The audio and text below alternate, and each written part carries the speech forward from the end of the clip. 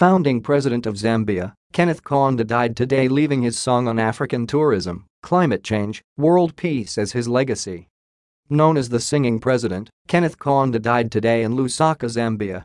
He left a song summarizing his vision for peace through tourism, climate change and African tourism. The founding president of Zambia is dead. Seen as a national hero, a great statesman, a champion of Africa, a friend of peace and tourism. The African Tourism Board expressed its sympathy to the government and people of Zambia and to the Kaunda family on the passing of former Zambia President Kenneth Kaunda, with statements issued by the president and chairman of ATB. President Kaunda's trademark sign, when he went out and met the people of Zambia, was to wave his white handkerchief. Yaudu.b. A hero for Zambia, a pillow for world peace, and a founding president who believes in tourism as a driver of world peace, passed away in Lusaka today. In May 2011, the first president of Zambia, Kenneth Kaunda, addresses the opening ceremony of the IIPT, International Institute for Peace Through Tourism, conference in Lusaka. He presented his vision for Zambia and for peace through tourism in a song.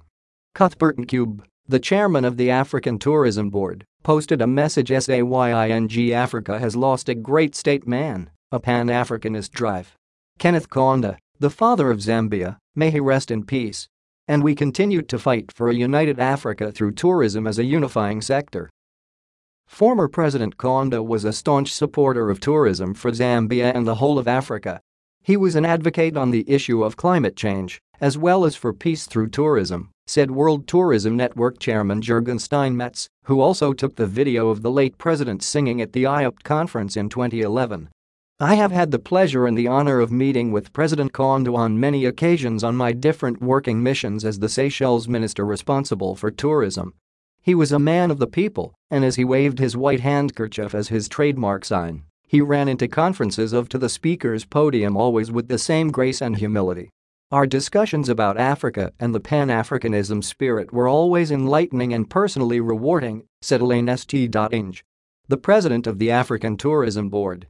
President Kaunda met with the ATB President St. Ange at the International Peace Park in Livingston during the IUP tree planting event to mark the UNWTO 20th General Assembly, which was being organized jointly by Zambia and Zimbabwe. Louis D'Amour. The late Akel Beltage, the late Kenneth Kaunda. Louis D'Amour, founder and president of the International Institute for Peace Through Tourism, IUPT, told Turbonews today. IUPT deeply regrets passing a good friend of IUPT and father of Zambia. IUPT presented President Kaunda with the Peace Prize in 2008 in Zambia and again in 2013 on the opening day of the 20th General UNWTO General Assembly in Zambia and Zimbabwe. Louis D'Amore and late President Kaunda at the tree planting ceremony in Zambia 2013. He planted first peace tree with Dr. Taleb Rifai. Thanks to late President Kaunda, it was the third time Zambia was in the center of peace through tourism in 2013.